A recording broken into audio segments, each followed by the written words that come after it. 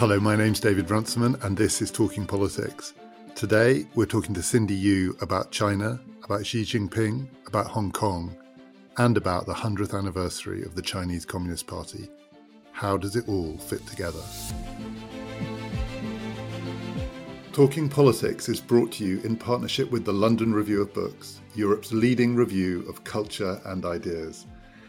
And the LRB is returning to first principles with their latest exclusive offer for Talking Politics listeners. Get 12 issues of the magazine for just £12, and they'll also send you one of their surprisingly famous tote bags, acclaimed by the likes of New York Magazine and Vice. Just use the URL mylrb.co.uk/talkingbag. That's mylrb.co.uk/talkingbag.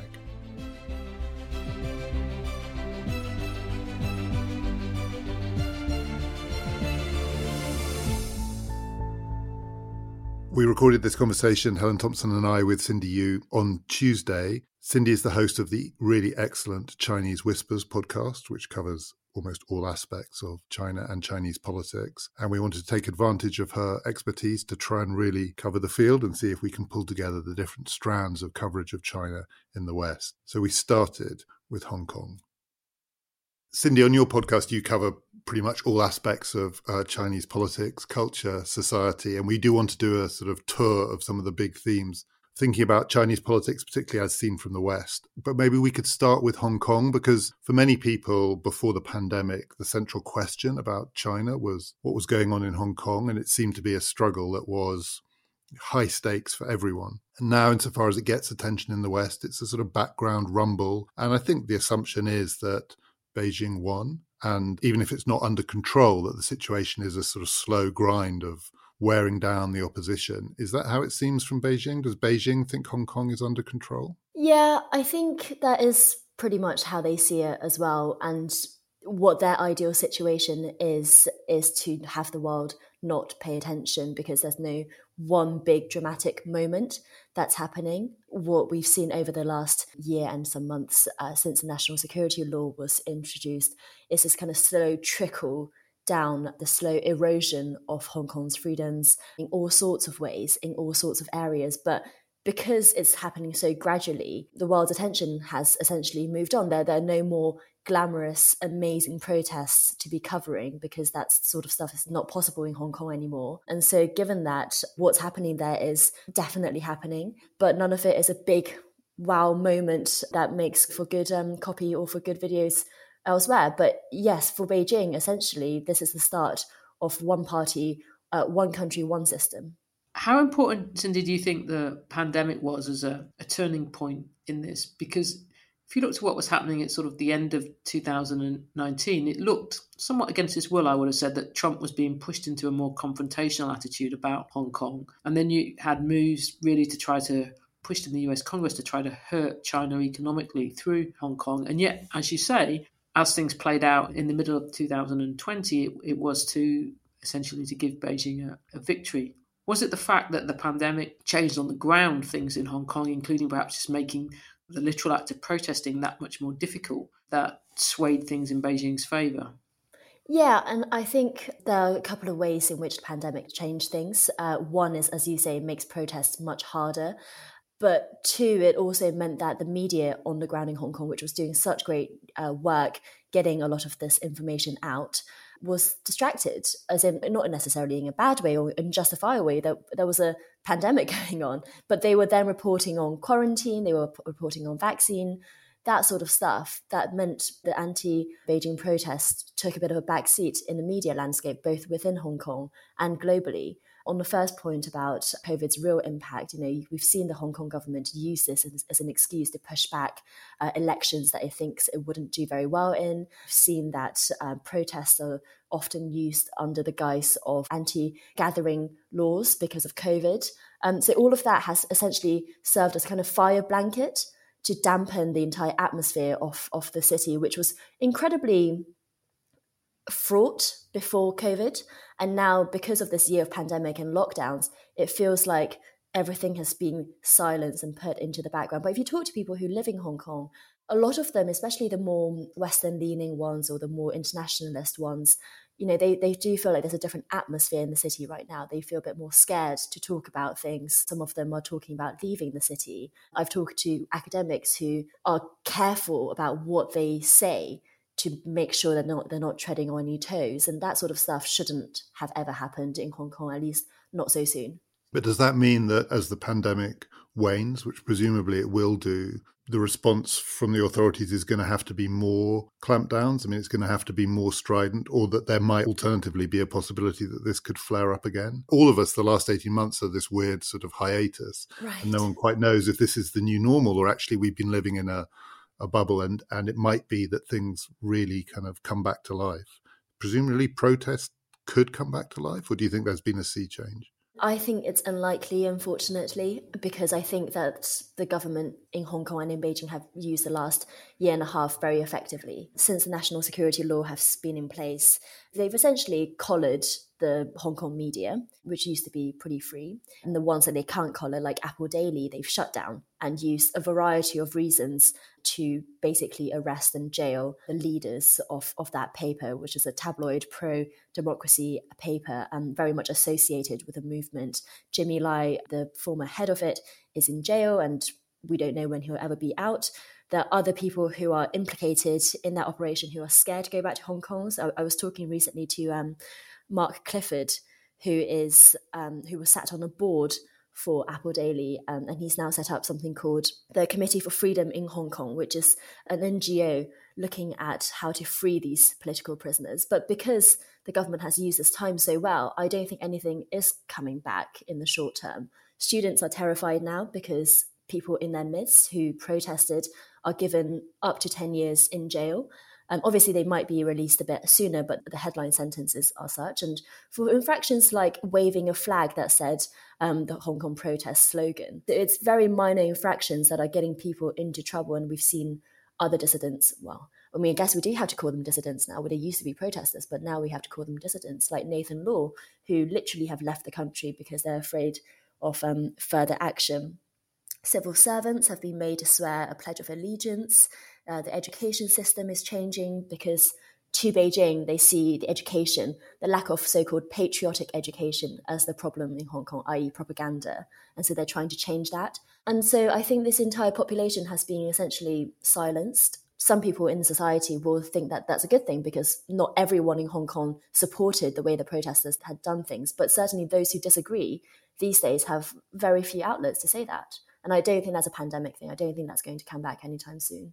Cindy, one thing that I'm curious about is that if you look at things that were being said, certainly in Western media and political commentary in 2019 and perhaps even in early 2020, there was a line of argument that said it was too risky for Beijing to do this. Hong Kong was too important as a financial centre for China, acting as the financial conduit between China and the rest of the world economy, for there to be this kind of really decisive political shift in Beijing's favour. Why did it not turn out like that? Well, Beijing called their bluff, essentially. They said, if you want to leave Hong Kong because it's going to be politically different, not economically different, then go on, be my guest. And companies like HSBC have said, okay, we'll stay. Because the Asia Pacific is such an important area and Hong Kong remains an important city for that and will remain that for at least the next decade, I think. But then you also have to think about mainland China's impact, involvement in all of this. Shenzhen, Shanghai, these are both big financial centers and up and coming. And without some kind of dealings with mainland China, you wouldn't, as a multinational company, be successful in that region. Essentially, Beijing called the bluff, and we've actually seen not many businesses changing their business strategy because of it. Some of the most interesting tension, parallel at the moment, a contradiction, is the political conversation and the business conversation. Despite this hardening of rhetoric on both sides on politics, actually, a lot of business people are continuing to do business with China. You've seen Wall Street go back into China with renewed fervor. You've seen other companies, just not even thinking about leaving China as a base for its Asian operations. So I think that's really interesting. And I think Beijing probably thinks about that strategically. They probably think, we might have lost governmental allies across the world. But if we give these certain little small perks to private companies, they might come in a bit more. So I think that's a really interesting thing that's happening under the surface that politicians are not necessarily paying attention to. So is the implication of that even if not at the outset, but now the approach to Hong Kong is part of a wider strategy, and that you can tie this in to a wider strategic vision in Beijing, and that Hong Kong now isn't suddenly, its own thing, that this has to be seen as a coherent approach to a whole range of questions, including how China relates to the wider world? Is there a coherent strategy here? I think there is. I think there's a political strategy and an economic strategy. The economic strategy, Hong Kong was always very good at delivering, because when Hong Kong was handed over to China in 1997, China's economic growth had just about started, but it wasn't anywhere near Hong Kong levels. At the time, Hong Kongers used to look down on mainlanders and think, these are like our poorer cousins. Now that's different. And now that China no longer needs Hong Kong to be the economic leader, to be this kind of portway into China, because it's got other cities like Shenzhen and Shanghai, it can expand the importance of other cities. And we hear something called the Pearl River Delta, which is the river mouth that goes via Hong Kong and through Shenzhen. And that area as a whole, the whole Bay Area, is something that Beijing is trying to stimulate to be further growth. So Hong Kong is becoming more like the mainland. Those mainland cities are becoming more economically important. And that is going to be a region, as it were, of international finance, not just Hong Kong by itself anymore. And the political strategy is one, I don't know how much this goes down to Xi Jinping's own personal desire for a legacy, or how much of it is just the nationalism of the current cohort of communist leaders at the moment. But Hong Kong's proper return, as it were, not just this one country, two systems, but its proper return into the Chinese folds, is a matter of pride for the Chinese. It's a matter of pride that Hong Kong is no longer reminding them of the circumstances that Hong Kong left and went in under British rule. And we can see Taiwan in a similar light as well. China is trying to repair its territorial claims. As I say, I don't know if that's part of Xi Jinping's personal legacy or just wider party desires, but it certainly is a notion of legacy, of territory, of this is what a strong country has, our old territories back, essentially. I was going to ask you about the relationship between the Hong Kong situation and Taiwan. I mean, is one way of thinking about what's going on that the parallel is really a sort of 19th century European powers territorial unification project? Yeah, that's an interesting parallel. Basically, what Hong Kong has done for Taiwan is those 20-year-olds protesting in Hong Kong have had a butterfly effect in that war with Taiwan is now more likely, because China often said to Taiwan, you come back to the fold, it could be one country, two systems like Hong Kong is. Well, now you're Taiwanese, you look at Hong Kong, you're thinking it's never going to be that way, or at least it's not going to be that way for long. That very much lessens the possibility of a peaceful reunification. Now, if a peaceful reunification is not possible, that leaves Xi Jinping with not many options if he wants Taiwan back. And I think that definitely is part of the reason for why the speed of things across the Taiwan Strait in the last few months has sped up, because, the party has limited options. If Taiwan is not going to come back peacefully, what else can you do if you want Taiwan back? And Hong Kong has meant that one party, one country, two systems is now, is a laughable proposal. Does this mean then, would you draw the conclusion that the possibility that China will try to seize Taiwan by military force is a real one? I think it is. I don't mean it is in the next year, but I think China has a window of opportunity before America completes its pivot to Asia, which Biden has signaled he wants to do through AUKUS and other methods, that China has this window of opportunity. And also before the Taiwanese become too Taiwanese and not Chinese enough, because with every generation of native Taiwanese Chinese who are born on the islands, they identify less and less with China. And that's a problem as well for any possibility of peaceful reunification. So the window of reunification is closing. And so Xi Jinping may very well want to force the matter. I think that he's unlikely to do it unless he can be sure of victory. On this matter, Western analysts might get it wrong in the same way as they got it wrong when they talked about businesses leaving Hong Kong, that Xi might just think, if I could occupy Taiwan, I don't think there's going to be that much pushback afterwards. I just need to successfully land my troops, occupy the island, and I doubt America will do anything afterwards to get me out of there. That might be the kind of calculation he's doing at the moment, but I don't think he'd want to go in there for a long, drawn-out war, not least because it would look quite bad in Chinese public opinion to have Taiwanese people be victim to a warlike situation, because there's so much similarity across the strait and there's so much linguistic commonality. For a lot of people in China, they're quite excited about thinking about Taiwanese reunification because they do think about it in the same way as the Hong Kong handover, this kind of coming back of long-lost relatives and that sort of thing. They wouldn't want to see a long, drawn-out war in that context. But because of that closing window, Xi doesn't have much time to do that. So I think military action is definitely on the table. So I'd normally be pretty resistant to these parallels with the 19th century or 20th century in European conflicts and reunification. But this language of closing windows and maybe the lesson drawn that you can call the bluff of the West, you can call the bluff of business interests, it's incredibly precarious. The chances of someone calling this wrong and someone miscalculating, particularly if it's a relatively narrow time frame, and given how unstable Western politics is in various respects, the risks here must be enormous. I mean, for Xi to calculate one thing or another, but it's an incredibly dangerous situation, isn't it? I mean, it's not like Hong Kong in that respect. So if the lesson is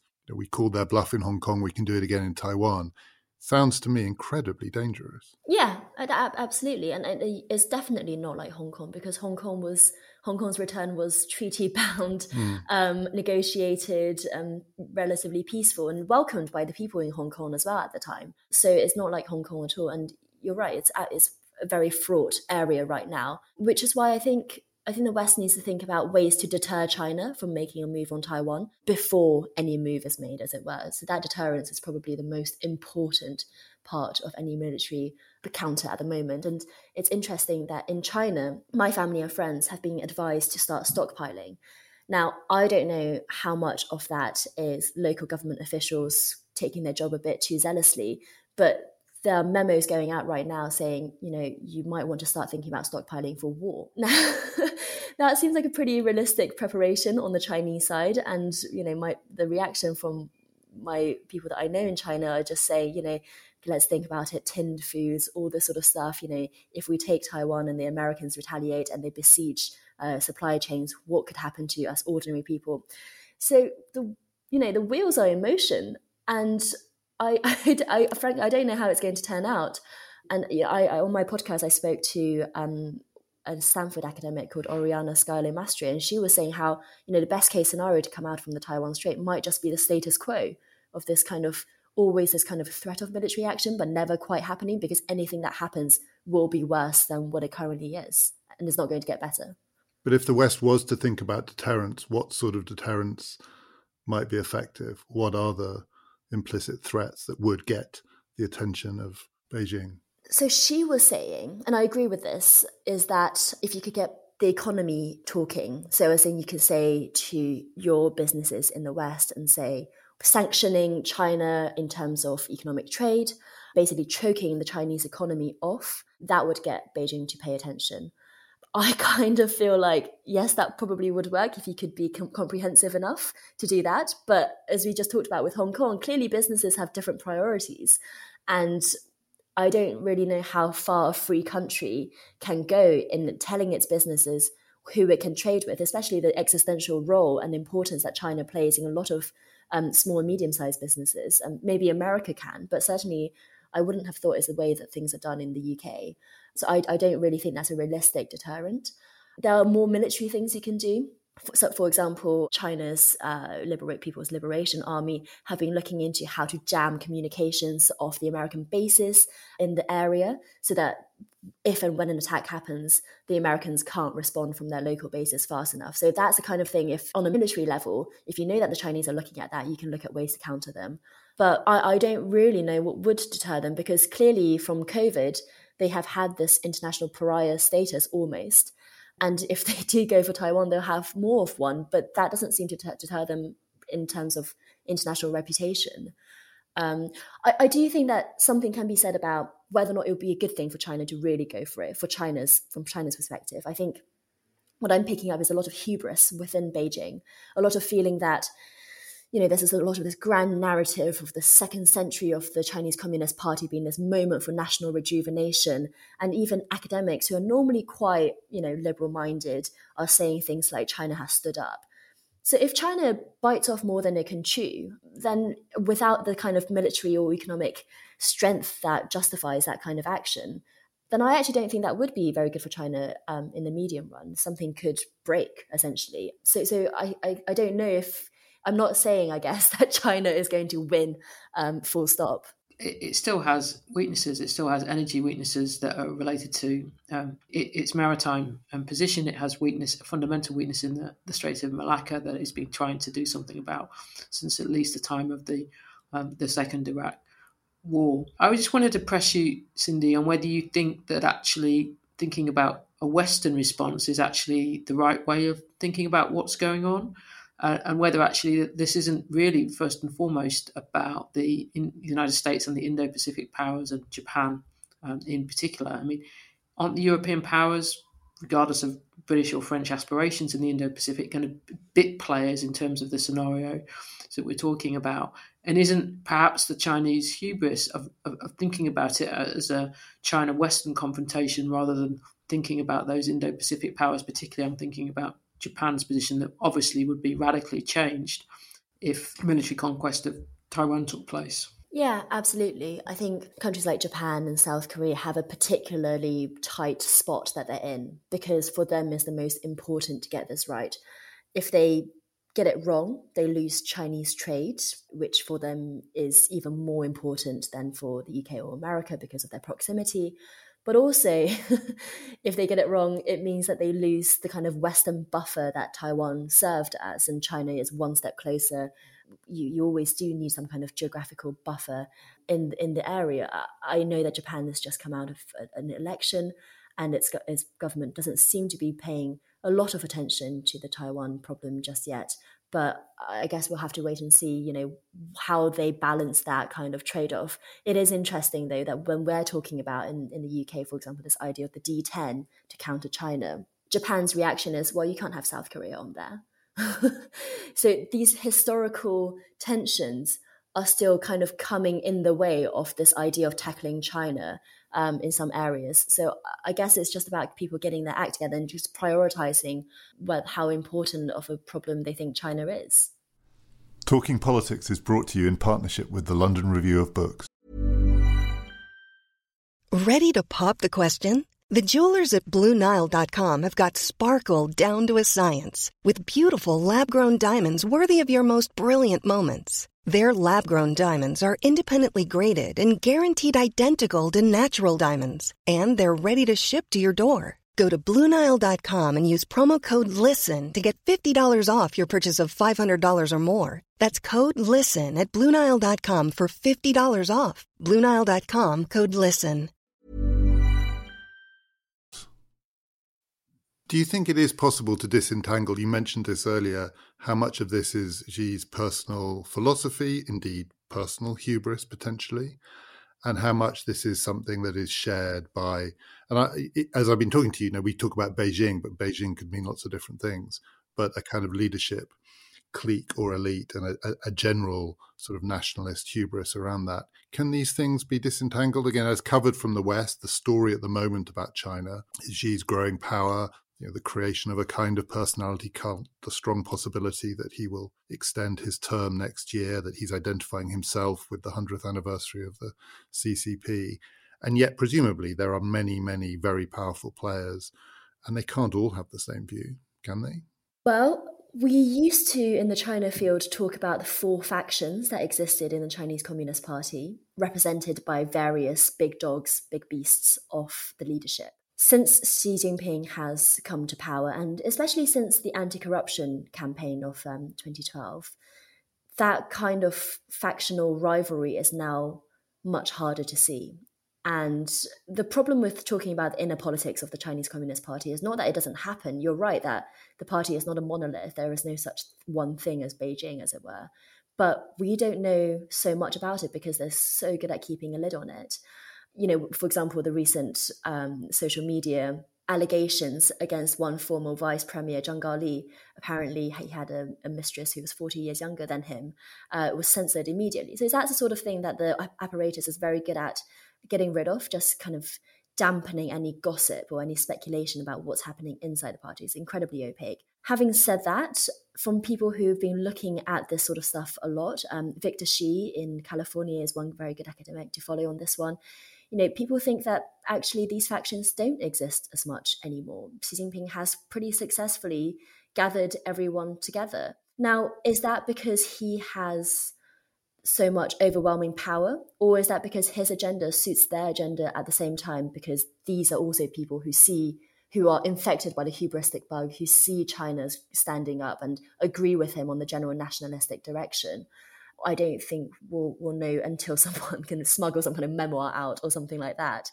But I think if he delivers, then he will continue to be in place. And from the Chinese perspective, he is delivering right now. COVID was a shaky moment in February 2020, but from looking at it in November 2021, China can make a good stab at saying, yeah, we've actually done this quite well. You might point to the situation in Xinjiang and say this is clearly a failure. Well, not necessarily to the party, right? So I think, and also for Hong Kong as well, which it has pretty successfully managed to dampen down. So I think if Xi Jinping continues to deliver, he will have not too many challenges from within the party. But if he doesn't, then that relationship, it's an incredibly cutthroat political environment, as we know from what happened in the past. So I'm sure he wouldn't be given too much benefit of the doubt if people disagreed with him that much on things. When we talk about COP26 happening in the last month and wondering why China didn't come, why Xi Jinping didn't come, I think there's a domestic politics reason for that as well. So that, last week was the 6th plenum of the party where there was this historic resolution that elevated Xi Jinping to the same level as Mao Zedong and Deng Xiaoping.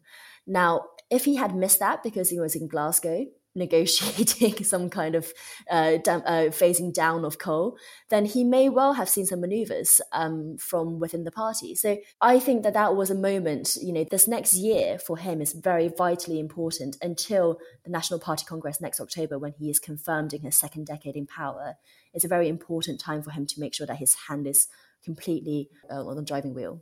That's an interesting point you just made there, Cindy. It ties into what I was going to ask you, which is whether you think that fundamentally what Xi Jinping's done is to change the way in which risks are perceived in Beijing, and that what you're describing there is like concentrating on domestic political risks, including to his own power.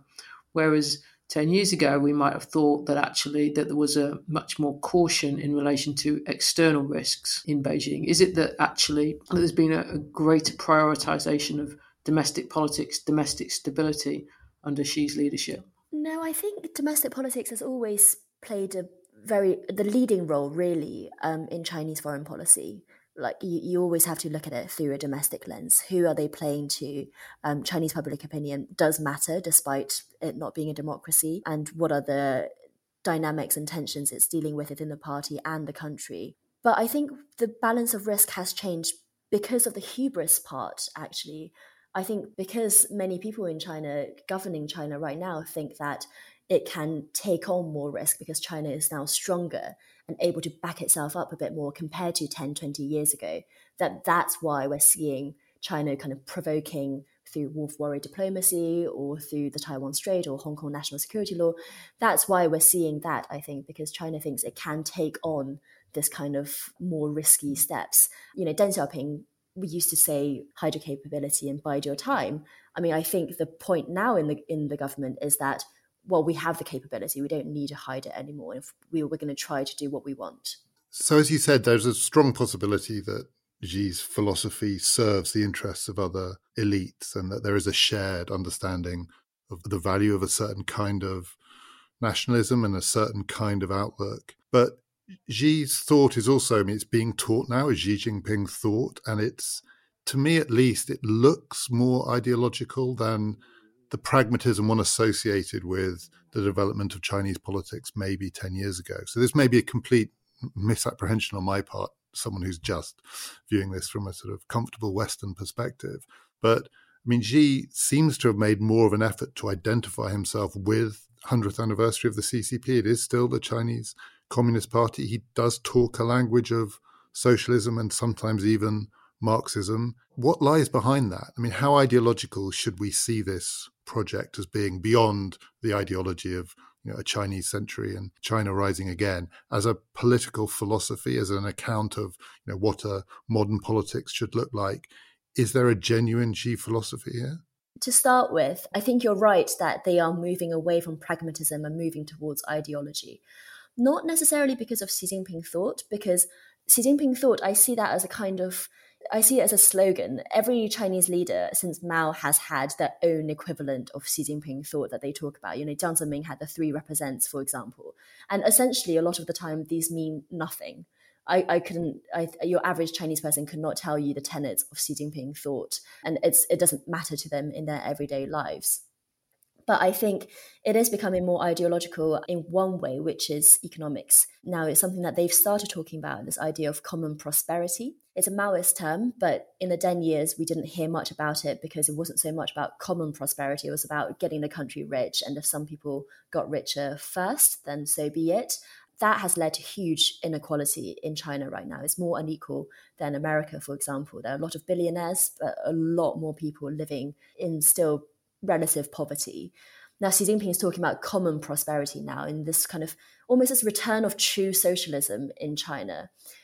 He wants to eradicate that kind of inequality, or at least he says he does. So we'll have to see how much he actually does on this front. Is that in explicit contrast to the West? I mean, is that part of what's framing this over the last, since 2008, essentially? The narrative that China is just another capitalist country. Well, it's not on this account, because it's the kind of modern industrial project. I mean, Marxism was a modern industrial project, but the one that doesn't allow capitalism to get out of hand. Is that in contrast to what might be said to be happening in the West? Yeah, I think so. I think it's obviously the West cares about inequality, but the way China has done it, the few policies associated with common prosperity so far have been completely different, I think, to what we might see the UK or the US doing. For example, essentially arm twisting leading technology companies like Alibaba and their billionaire founders like Jack Ma into this kind of state-directed philanthropy towards this common prosperity cause is something that wouldn't happen, I think, in the West, at least not to the same extent. Whereas we might talk more about a welfare state, for example, which is not so much talked about in China. And actually, in many ways, China has a very poor welfare state. And there was a great article recently about this Chinese journalist who moved to France and realized that France was more socialist than China was in terms of the welfare provisions there. So yes, it is different to the West, but the goal, I guess, is to go to the same kind of level of mature society with social mobility, with an expanded middle class and not too many people living on the breadline, and also not too many extraordinarily, what they call unreasonably rich people at the top. If we try to put this in a longer perspective, Cindy, of the 100 years of the Chinese Communist Party, I mean, the way that you described that aspiration of how to conceive common prosperity is about is you wouldn't need a communist party in order to talk that language. But clearly, in lots of ways, Xi Jinping has really, I don't want to say doubled down, but reinforced a language about history and the historical importance of the Chinese Communist Party, tied it to China's longer history, including perhaps, unlike other leaders, tying it to China's imperial past, and then sort of seeing the centre of humiliation as the Chinese Communist Party was able to lead China out of after great sacrifices. And I just wonder how seriously you think we should take Xi Jinping's language about China's historical destiny and the conjunction of that with it being the last bastion of 20th century communism. I mean, if we'd gone and started in like 1917, the Bolshevik Revolution, and said, okay, the one place where that really matters in the world, the Communist Party, I'm not sure that many people would have said China. Yeah, and I think that's because the party has been so good at adapting. The founders of the Chinese Communist Party wouldn't be able to recognize the party right now, and certainly not in the excesses of the 10 years. And, arguably, right now, a lot of people look back at the Cultural Revolution and think that this is a different party that's done this. I think that when Xi Jinping talks about communism, always take it with a pinch of salt. When he talks about nationalism or the national rejuvenation, that I think is what is really at the heart of the thing. I don't think the people governing China right now are communists or Marxists. They might have studied Marx to a greater extent than any of their contemporaries internationally speaking. I don't think they believe it. I don't even think Xi Jinping himself believes it. But what he does believe in is that China is a great country and that he can make China great again, and that China deserves to be, a great country, if not the superpower, then at least up there. I think that ramping up of rhetoric is because of, it kind of feels within reach to some people in China. They managed to deal with COVID at a lower death toll than most other major countries. They managed to be the only major economy to grow in 2020. They are managing to become high tech. They are managing to become an economic center of the world. It does feel like right now that there is an overturning of history to people in China. And, this is not just the politicians, this is your ordinary people as well. They are becoming much more China-centric, proud of being Chinese, and sometimes that goes into jingoism or into racism, kind of incredible confidence in being Chinese that is increasing in the last 10 years. But I would say that it started in the 90s. And I would say that there was this identification after the Tiananmen protest of this hollowing out of the ideology of China, of people not believing in anything, or at least believing in the wrong things, i.e. democracy. And then so you saw in the 90s, when I was growing up, this patriotic education campaign, i.e. renewed propaganda efforts in schools, linking those things that you mentioned, linking the century of humiliation to the Chinese Communist Party, to the economic growth, and making a very persuasive and powerful narrative about how China has stood up. And now those children who grew up in those areas are going into the workforce, having their own families. And so we see a generational shift where China is believing in nationalism. I don't think China believes in communism. And when you say that the party can look back at the Cultural Revolution and think, well, that's not us, we're, in a sense, the party has changed so much since then.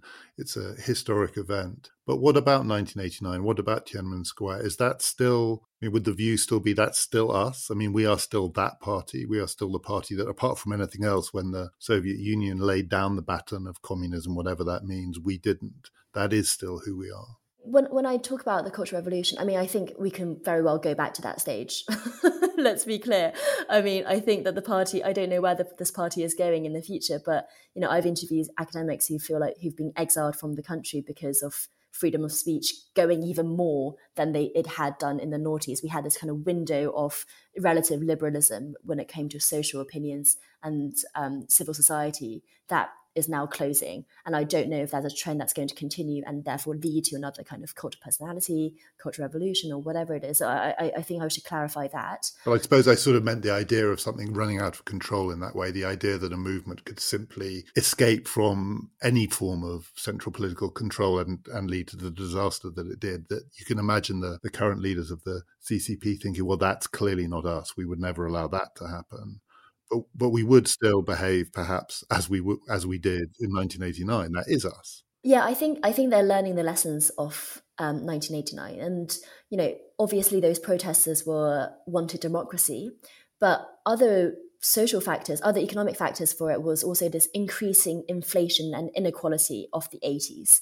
There is, I guess, a Marxist opinion in China that these economic factors matter for social problems. What's interesting is that a lot of them have actually been looking at the culture wars in the West or the George Floyd protests in America last year and thinking those social problems come when inequality is uncontrollable, when people are not economically happy with their lot. That's part of the motivation for Xi Jinping going for common prosperity, to kind of head off those social problems that come when the economy is not in a balanced way. So I think they don't want the kind of, for example, the millennial despair at the moment, where a lot of millennials think that they can't get on the housing ladder, they have a lot of work pressures, being single children, they have a lot of elderly family members to look after, but not any siblings to share that burden with. And you see some of them turning against the government in that kind of distress. And what Xi Jinping wants to do through having common prosperity is to kind of head off those social problems before they become a real problem. And that's what we see in Evergrande as well, kind of dampening down on a speculative housing bubble. If that means global stockholders or leading property real estate companies kind of go down, then maybe that's okay if it means those empty houses that Evergrande build could actually go to people who need them. So that's kind of the thinking, that these economic issues lead to social issues, and so we have to solve the economic ones. Yeah, it seems to me that there's two different things going on in the way in which Xi Jinping at least seems to talk about these issues and want them framed. Is on the one hand, he wants to present the West as being chaotic and China as being a source of order. But then I think if you look at some of the language about the 20th century history, is that he wants continuity in the history of the Chinese Communist Party. It seems to me, I mean, maybe you can correct me if I'm wrong here, Cindy, but he seems less keen on being able to draw a line that basically says there's Mao, that descended into chaos, then we saw some sense, we were more pragmatic about it, let's say, and then we entered the Deng Xiaoping period of reform, and then we were on a trajectory to where we are now with this astonishingly rapid economic development. Isn't there some sense in which he wants those to tell a more continuous narrative about the Chinese Communist Party through this period and not kind of label Mao and put him into Chinese chaos? Yeah, absolutely. The party doesn't admit that it's wrong. The party doesn't admit that it was ever wrong in any of these eras. The party just starts doing something else, but comes up with a narrative of why the previous thing was necessary for the time. And even the Great Leap Forward is seen, not as a mistake in official party law. And something like the Cultural Revolution was probably the closest you would ever get to an admission of mistake, because after Mao died, they passed a historical resolution and blamed it essentially on Mao's advisors, this so-called Gang of Four, who led him astray. So even then, it wasn't, the great Chairman Mao's problem. So the party doesn't admit that it's a different party. The party doesn't admit that any of the things it's done before is wrong. And even if you look at the three-child policy now, essentially in a developed country, the three-child policy is a limitless child policy, right? Because people on average don't want to have more than 3 children in any case. But they can't go ahead and say we've abolished the one-child policy. They have to raise it to a 3-child policy, even though essentially a U-turn is what they've done. So yes, you're completely right. It's completely continuous in party law that they are this natural inheritors of not even just the first iteration of the Chinese Communist Party, but of Chinese history has led to this current moment, and different periods call for different types of leaders and different type of policies. And that's what we've seen. We've talked about lots of different aspects of contemporary Chinese politics and China's relationship with the wider world. Where's the risk, do you think? Where's the biggest risk in the short to medium term? What keeps Xi awake at night? I mean, something does, presumably. A leader who doesn't want to travel to Glasgow is not totally secure. What's he most scared of, do you think? Oh, that's a good question. I think what he's most scared of is this modernization of China that would lead to less loyalty, less legitimacy for the party. And you can see a number of China's policies in that light, in particular this notion of common prosperity and this notion of getting the millennials on board. So I guess we're seeing a generation now who have never really seen the poverty of China. They may have parents who have done, grandparents certainly, but they themselves, born in the 80s or the 90s, have pretty much had good lives in China's economic growth. And so their relationship with the party is not going to be the same one of the party brought us out of poverty that their parents and their grandparents have. And so what happens when future generations grow up? Are they going to have the same relation to the party? So the party has having to reinvent itself to have further relevance, as it were, in Chinese public opinion. And common prosperity is one way of doing that. Growing nationalism is another way. That's kind of putting a wedge between China and the West is a way of doing that. But it's got problems down the line in the sense that China's economic growth is slowing. For the first time ever, China doesn't have a GDP target this year. So it knows that it can't keep up the double-digit growth figures of the last few decades. So what happens when living standards are not increasing, when new generations come that have a different relationship with the party, who are also very tech savvy and know what's happening in the rest of the world? And so you see more social media control, so you see more patriotic education, all of these things that ensure that the party will also have a grip in the future. And related to that, what keeps me personally up at night is the direction of my country in this moment of change. In the noughties and even in the 2010s, there was so much more you could say, so much more you could write. You had amazing, relatively independent newspapers or academics saying what they wanted, doing investigative stuff. All of that is changing at the moment. We're changing right now, we're shifting right now. And, what keeps me up at night is thinking, what is China going to be like? What is Chinese society going to be like in 5-10 years' time? Because are we going back to the bad old days where these things couldn't be said in the same kind of way? I guess for me, Hong Kong was quite a blow because it was a way for me to see what China could have been, and Taiwan as well.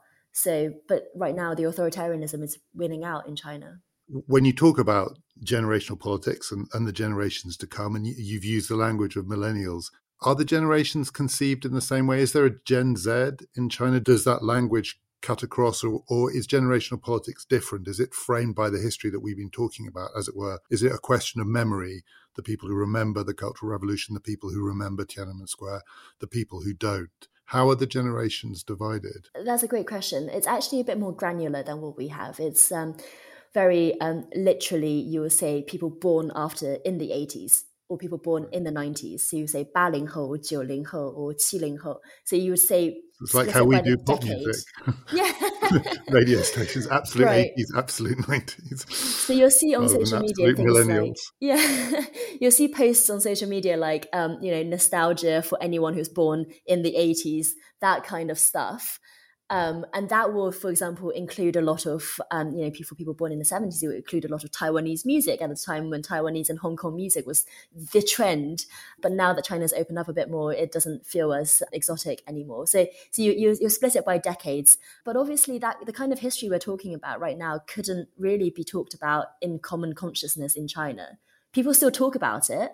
You will still have conversations like this in private homes, at the dinner table, that sort of stuff. But increasingly in schools, universities, anywhere that's kind of has a footprint, you're not able to talk about these sort of things. I was talking to someone who talked about, someone Chinese who said that their teacher friends were afraid of being reported on by their students these days. So we're going, in many ways, it seems backwards, which is incredibly sad to bring it back to that sad note. Sad note on which to end. If you want to hear Cindy Yu and Chinese Whispers, and we really do recommend it, you can get it wherever you get your podcasts. Coming up next on Talking Politics, we're recording a special live edition at the Bristol Economics Festival with Ed Conway. We're going to be talking about supply chains, we're going to be talking about inflation, we're going to be talking about the limits of growth. Do join us for all of that. My name is David Runciman, and we've been talking politics.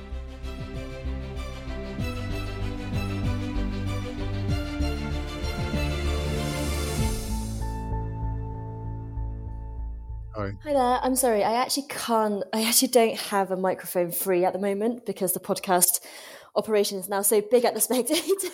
There's a podcast being recorded at every minute of every day. Yeah, pretty much. It's like a factory over here. Even when we're on a budget, we still deserve nice things. Quince is a place to scoop up stunning high-end goods for 50 to 80% less than similar brands. They have buttery soft cashmere sweaters starting at $50, luxurious Italian leather bags, and so much more. Plus, Quince only works with factories that use safe, ethical, and responsible manufacturing. Get the high-end goods you'll love without the high price tag with Quince. Go to quince.com/style for free shipping and 365-day returns.